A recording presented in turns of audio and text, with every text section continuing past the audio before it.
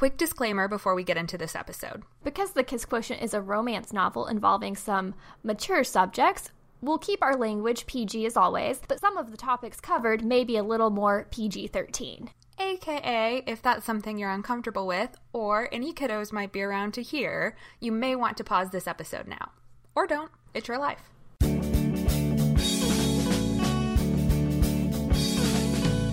Hi, I'm Sarah. I'm Rachel. And this is Unassigned Reading, where we discuss the books you're never going to talk about in English class. Right. YA, sci-fi, fantasy, and all the other genres you read for fun. Obviously, this is not a spoiler-free podcast. So many spoilers. And this month, we're not only discussing an awesome book, we're also celebrating our 1-year anniversary. 1 whole year of talking about books every month, and we're still going strong. To celebrate, we asked you all to help us pick our book this month. You voted, and the winner is... The Kiss Quotient by Helen Hoang. Not a surprise to anyone who's listened to our last few episodes or follows us on social media, but still, very exciting, because this is a book we both read last year and really loved. It got so much buzz and kind of took the romance world by storm. Yeah, if you read romance and you haven't heard of it, I'd be pretty surprised. It's also kind of the perfect book for us to discuss because it really fits into our theme of discussing the everyday books we read in a very analytical way. Yeah, romance book, check. Popular with readers, check. Occasional comparisons to 50 Shades of Grey, which is totally unfair, and we'll get into that. Check. But anyway, I want to get into things, so let's do this 60-second summary. Oh, all right. You just want to hurry things along since it's my turn. You caught me. Ready and go. Okay, Stella is an econometrician who is someone who kind of uses economics and statistics to look at data in a real world perspective. She's very obsessed with her work and she's very, very good at it, but she's not very good with people, and her parents really want her to date. She has a lot of concerns about this because she's had some very unfortunate past experiences with dating and really with one-night stands that she was very uncomfortable with. So she's not super keen on the idea of dating, but she wants to make her parents happy and also knows that this is something she's probably going to want to do. So she decides that she's going to hire an escort.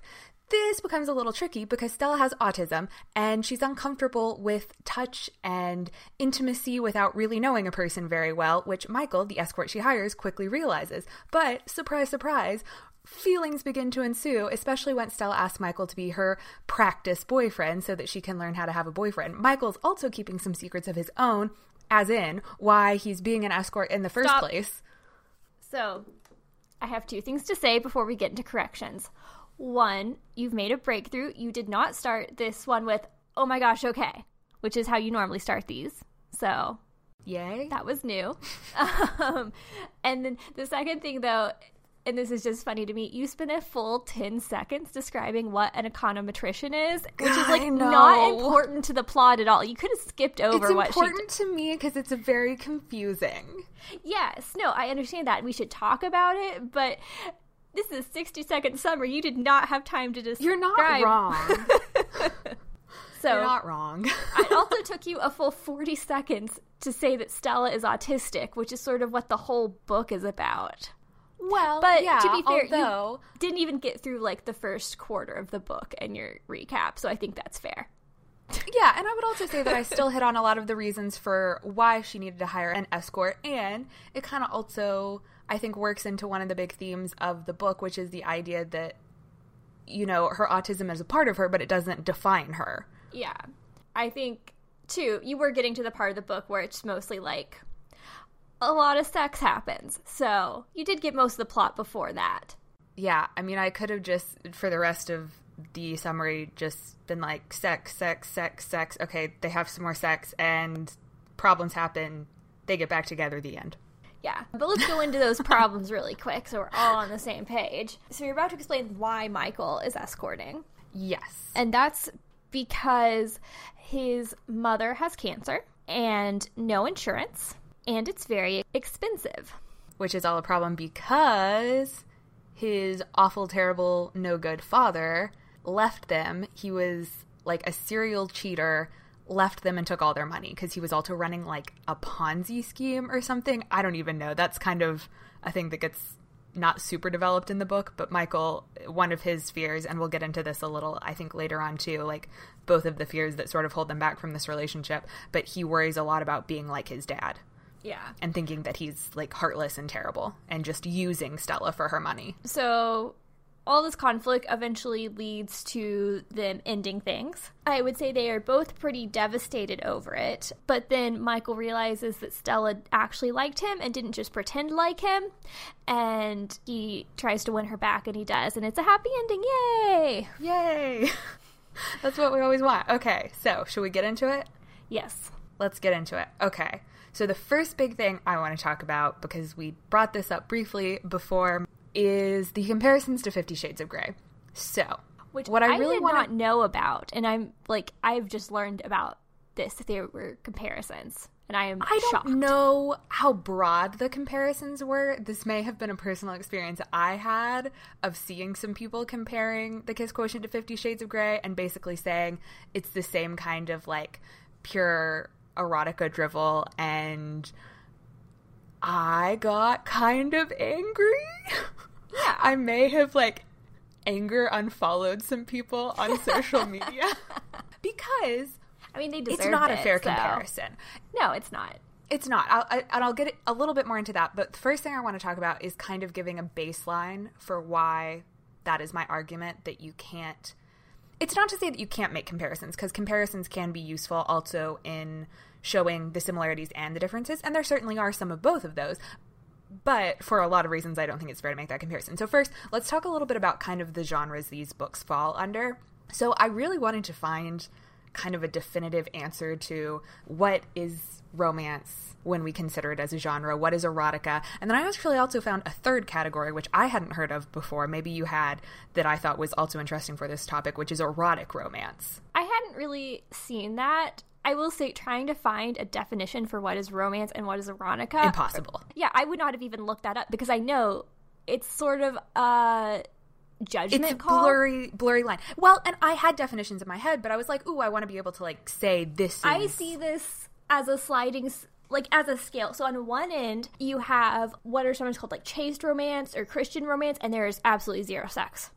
And then, on the very opposite end, you have erotica, which is, like, minimal plot, lots of very explicit sex. And then all other stuff sort of falls somewhere in between, where in terms of how much plot there is, how strong the plot is, how much sex there is, how explicit it is. There's just a lot of variety in romance, and it's hard to say at what point something turns into erotica. When you see erotica, I think you recognize it, but there can be a line there where it's hard to decide on which side it falls. Right, so you're kind of building up to the definition I wanted to give here with all of the things that you just said. So, yeah, to me, the real distinction between the two, so I'm just going to kind of condense what you said with this, is between romance and erotica is how important the explicit sex scenes are. So it's not, well, first of all, are they there? Because as you said, in some categories of romance, you really don't have any. But are there explicit sex scenes is the first question you've got to ask. And then how frequently they appear. But also, and this is the real key difference to me, is the plot of the story the real backbone, or is it just a conceit to set up the sex between the characters? And I think that's the real difference. Because erotica to me is the sex is the point.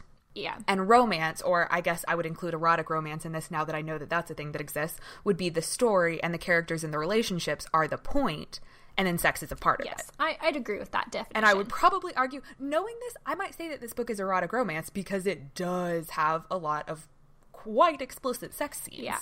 So I definitely think there is a reason people have made this comparison to 50 Shades of Grey, because it is very explicit, and it does have... I was a little shocked the first time I read it, you know, just because I actually, and this is kind of funny, we may have mentioned this on the podcast before, because I think I talked about the Kiss Quotient once.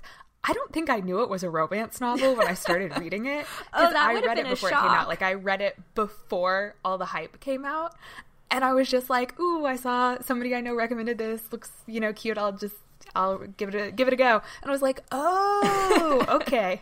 I see where we're going with this. So yeah, it was a bit of a surprise just how much of a role that played in the story. Yeah. And for me, there's a point at which there is too much sex in a book, and erotica pretty much always is going to hit that. Like, it's going to go like, okay, I'm bored of the sex. And this, I will say, towed the line for me, where I was like, okay, I'm going to skip this one, because like I've read enough about sex now. And I would say, because I don't want to come across like we're, condemning any genre or anything, that we're being negative toward it.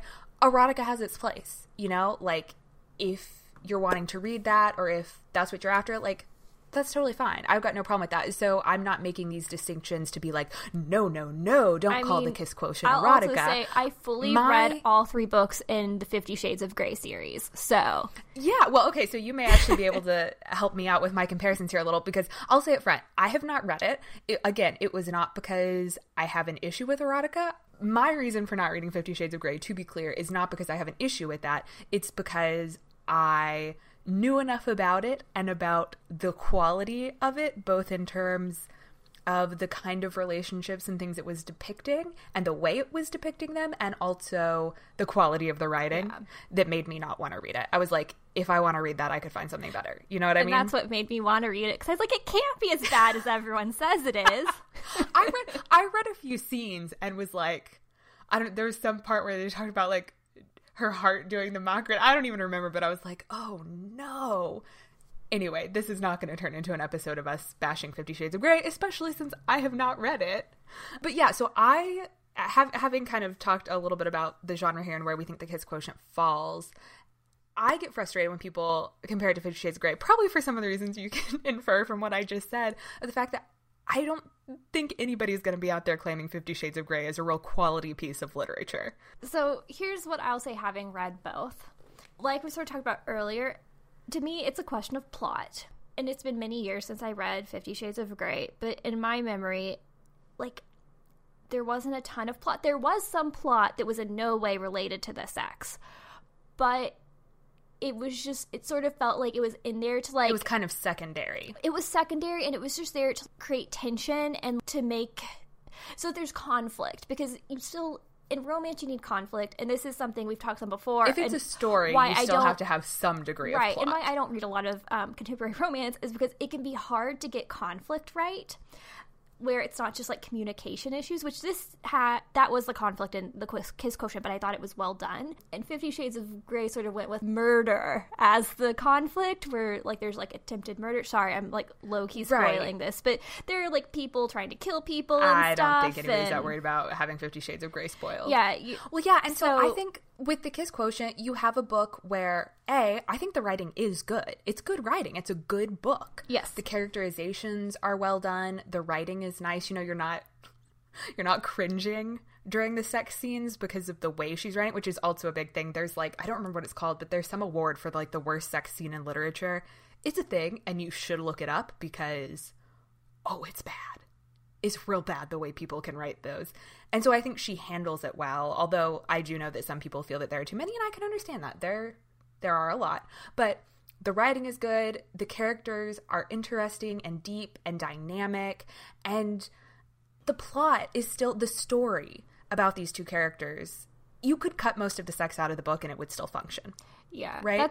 And so I think that's a real distinction for me there. And it didn't feel, like I said, it was on like the edge of me feeling like it was too much sex, but the sex didn't feel extraneous. Like it did feel like it was playing a role in this plot. And anytime you're writing a story about someone who's hiring an escort in order to have lessons to learn how to be better at sex, there's going to be sex. Yeah. That's kind of inevitable, right? That's unavoidable when that is your premise. Yeah, so we've talked some about romance and erotica. Let's talk some about romance tropes now.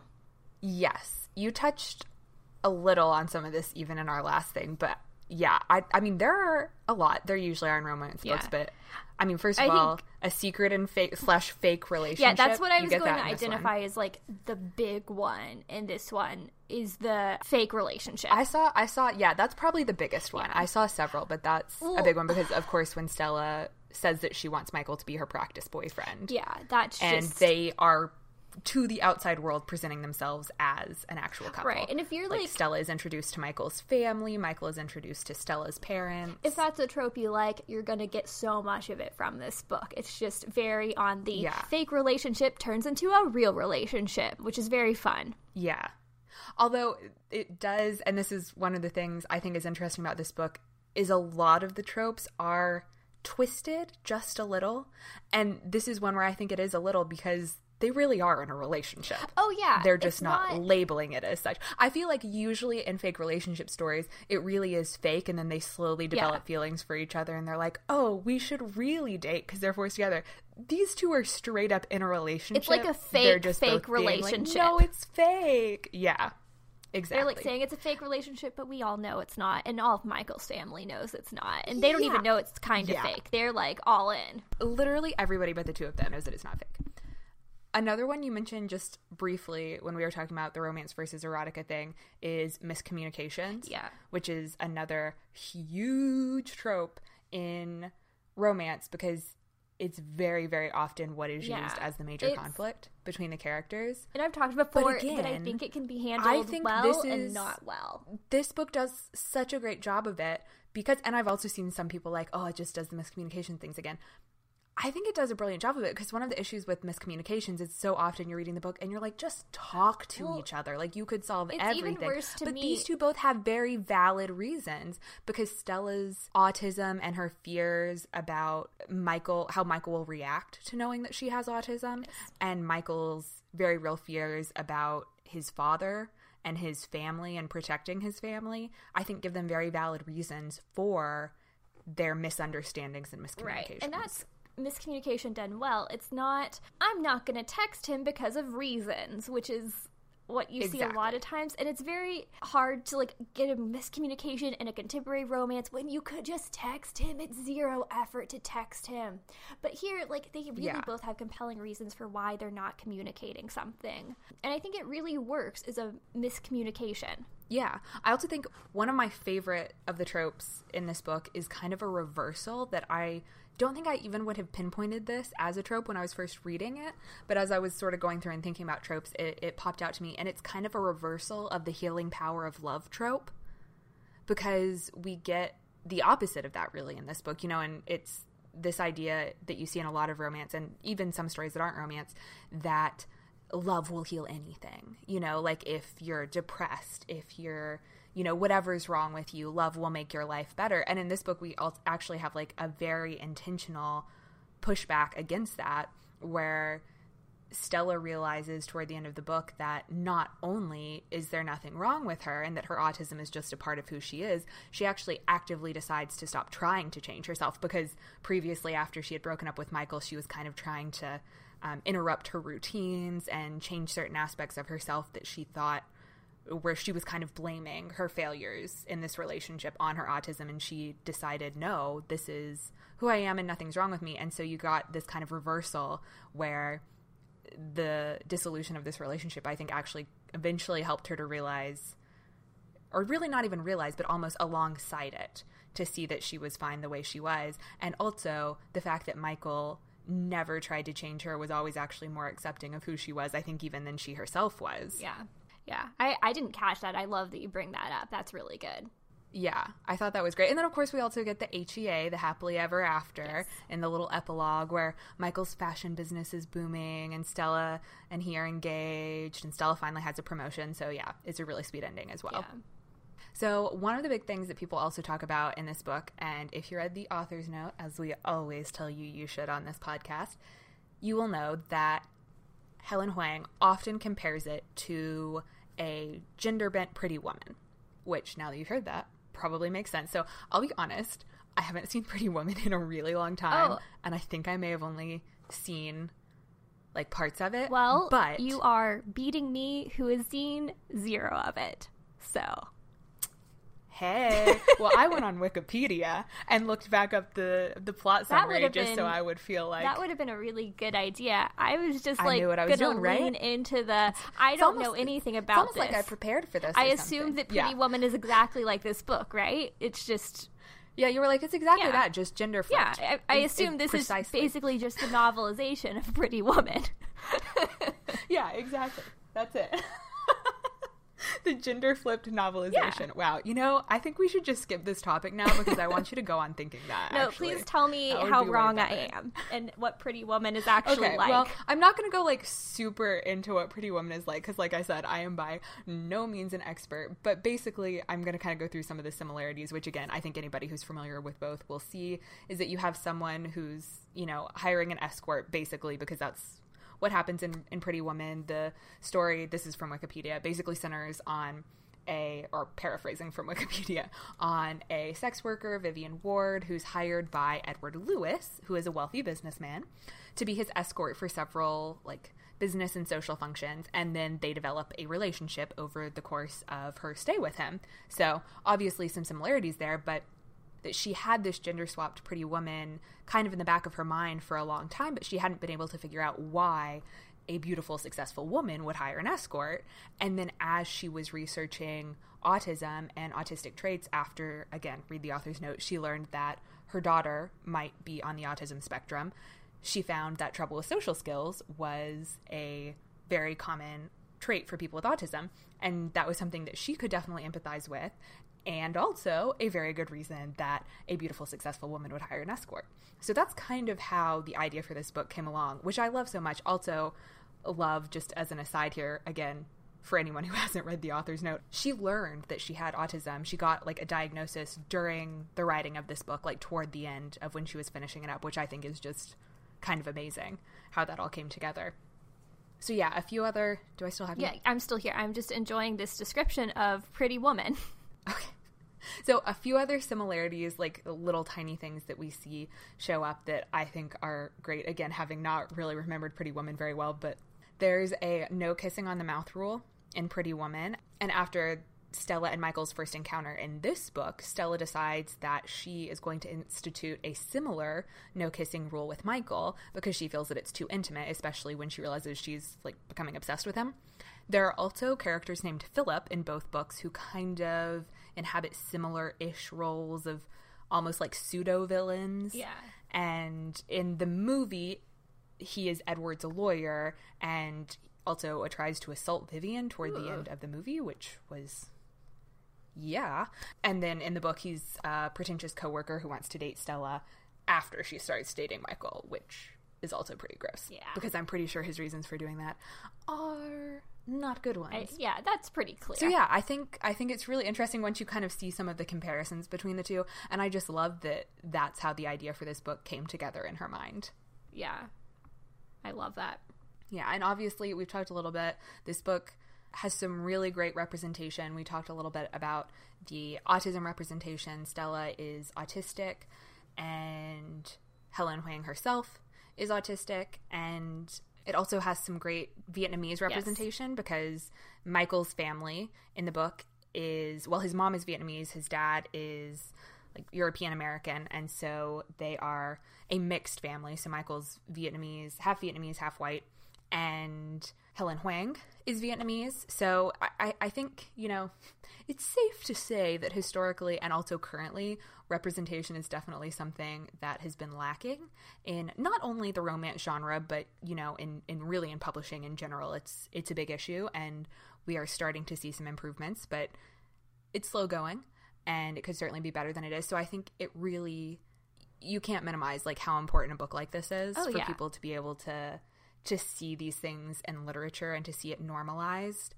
I think that's really, really amazing. And especially to see it from a woman who has experienced these things and really understands and clearly also put a lot of thought and research into writing it. So I think that's really awesome. And we are starting to see some more representation in the romance genre, I think, and you could maybe even talk to this a little more, but I know, you know, we've got amazing authors like Alyssa Cole now, who I've talked about quite a bit on this podcast because you love her, and I would very much like to get. And I'd also add Jasmine Guillory, who I've just started reading her books. Jasmine Guillory, also fantastic. Yes, she is huge, has been just wildly popular in the romance genre lately. So, which, I mean, it's not good though, because I just named like the three I've read recently. When you can name the top ones that come to mind in, you know, not even a full hand of fingers, it's not great. Yeah. So as I said, it's an issue, but that's why we should support the authors who are out there doing it. There's a lot of work to be done, I think, both like obviously on the publishing side, but also on the consumer side, like making sure that we're not just reading books by authors that are like us and that are reading romances that are sort of typical, you know, trying to broaden our horizons even within our genres. I think it's always important to check what you're reading and make sure that you're not, as you said, only reading from your experience. You know, even if you're only reading a certain genre, like even if you don't like to push the boundaries with genre, even if you do only like to read romance, for instance, you can still push yourself to read people and experience outside of your own. Like we talked about Aisha at Last recently on this podcast. I think we were talking about a lot of the great diverse Pride and Prejudice retellings that have been so many coming out read. recently and that are continuing to come out. I've got a long list of awesome like Pride and Prejudice. Yeah, there's also an Indian Emma retelling coming out later this summer, which I am super excited for. I should probably look up the title of that really fast since I just mentioned it. Polite Society, which is coming out in August and has been described as Emma with a touch of Crazy Rich Asians. Oh yeah, you told me about this. This is all I know about it is what you've told me, and I want to read it so bad. I want to read it too. I'm like waiting for the day it drops on NetGalley. You don't even know. I mean, I'm waiting for it to actually come out as a book because I'm not signed up for NetGalley because I could not keep up. I could not keep up. I can't keep up. Have you met me? Yeah, but I read less than you do. And I read a lot. Questionable. You reread more than I do. I stress reread, but I count that in my totals, and I still read less than you, counting my rereads. You read a lot. Maybe. That's true. So, speaking of all these great books, we should probably also mention that the companion novel to The Kiss Quotient came out very recently, The Bride Test. We've both read it. It was amazing. Good. And I will say, it's so good. I think one of the things you worry about a lot with sophomore novels is, especially one where the debut novel was as hyped as this one was, will it be able to live up to that? And I think this one really nailed it. I definitely think in my mind it was as good or better than The Kiss Quotient. I can't believe I'm saying I'll that. Say, like, if you thought this had too much sex, I think you will be happier with The Bride Test. Yes. There's less. Still, there is still quite explicit, yes, I'll say. It's still very but explicit. Like, she hasn't changed how she's writing, but just due to the writing style is plot. Still the same, but it's pulled back a bit, possibly in part because part of the conceit is not about hiring a male escort. Yeah. So different. That may help some. Different plot, different amounts of sex, which makes sense. Yeah. And for people that loved, the representation we were just talking about, we've still got autism rep in this book. We've still got Vietnamese rep. It actually is telling the story of Kai, Michael's cousin, who is how he's kind of familiar with autism and how to, best help someone with autism and interact with someone. And it's the story of him and the quote unquote, I hate to even use the word, but the bride that his mom brings home from Vietnam. It's much more complicated than that because actually Esme, who is the young woman who comes from Vietnam to spend the summer with Kai, is, she's not being married off to him. Nothing is agreed upon. They're just getting to know each other, but that's still kind of where the title comes from. Yeah. And she is obviously an immigrant from Vietnam. She has a young daughter, which is one of the big sort of secrets and issues of that book. And that part of the story is also very heavily inspired by Helen Huang's mother's refugee story of coming to America from Vietnam during the war. And again, read the author's note because she actually writes a really beautiful and moving author's note kind of in memory of her mother and her mother's experiences and story. So yeah, it's definitely really worth reading. And we'll also link, I think there's at least one interview that dives a little bit more into that we'll link in the description. And she has also announced the title of her next book. So many more books. Well, she's got a deal for a ton of books. She's doing books for like all of Michael's sisters. Yes. Which I'm very excited for. But the next book is not for one of Michael's sisters. It's for Quan, Kai's older brother. Yes. So excited for that. I loved Quan from the moment he showed up in The Kiss Quotient. Yes. So that will be very exciting, and I hope maybe we'll get it next year. I don't know that they've put a date on it, but it seems like we've been getting books about one a year from her. Yeah. So. Are you going to tell us the title, or are you just going to leave us hanging? I don't remember the title, so I was hoping you had it open. Oh, I've got it. Wow, you're just really leaving me to do all the work here, aren't you, today? Yes. The title is The Heart Principle. And in an interview on Entertainment Weekly, she said that it's kind of a cross between a gender-swapped Sabrina and Say Anything. So, and I don't know anything about either of those movies either, but I'm sure it's going to be fantastic. I've seen Sabrina. I don't even know what Say Anything is. I think that's the one where it's a bunch of stories. So I don't... Oh, no, that's Love Actually. I have no idea what Say Anything is. I don't know if I've ever heard of it. Maybe I need some work to do before that book comes out. Maybe I need to educate myself a little more about romance movies. It's possible. You do seem, you read a lot of the romance books, but your romance movie knowledge seems to be a little bit lacking. Yeah, I've missed some of the classics. Apparently, I'm more into romance movies than you are. I mean, I've watched a lot of them, I feel like, but I'm missing some of the classics. Well, not these. Well, I think that just about wraps it up for this episode. I think you're probably right. So I'd like to give a big thank you to Sahara Sky for the use of our theme song, Never Long Time Goes By, from the album Escapism. And thanks for listening. You can get in touch with us by tweeting at unassignedpod over on Twitter or emailing us at unassignedreadingpod@gmail.com. We'd love to hear from you. Tweet about the show or leave us a positive review over on iTunes. We'd love to know what you think of this episode or any of the others. You can also find transcripts and links to all our social media at unassignedreadingpod.com. And I'd also like to give a shout out to all of you who are out there listening, especially those of you who've been listening since the very beginning. We've really loved going on this journey with you so far, and we can't wait to continue discussing even more awesome books and celebrating more anniversaries in years to come. Definitely. And we're going to continue on with the anniversary celebrations with a Q&A episode next month. You can find out which books we were banned from reading as kids and how we decided to start the podcast. And for our book discussion, we'll be digging into Red, White, and Royal Blue by Casey McQuiston, an incredibly fun contemporary romance novel picked especially for Pride Month. In the meantime, we leave you with these words of wisdom. I like you better than calculus, and math is the only thing that unites the universe.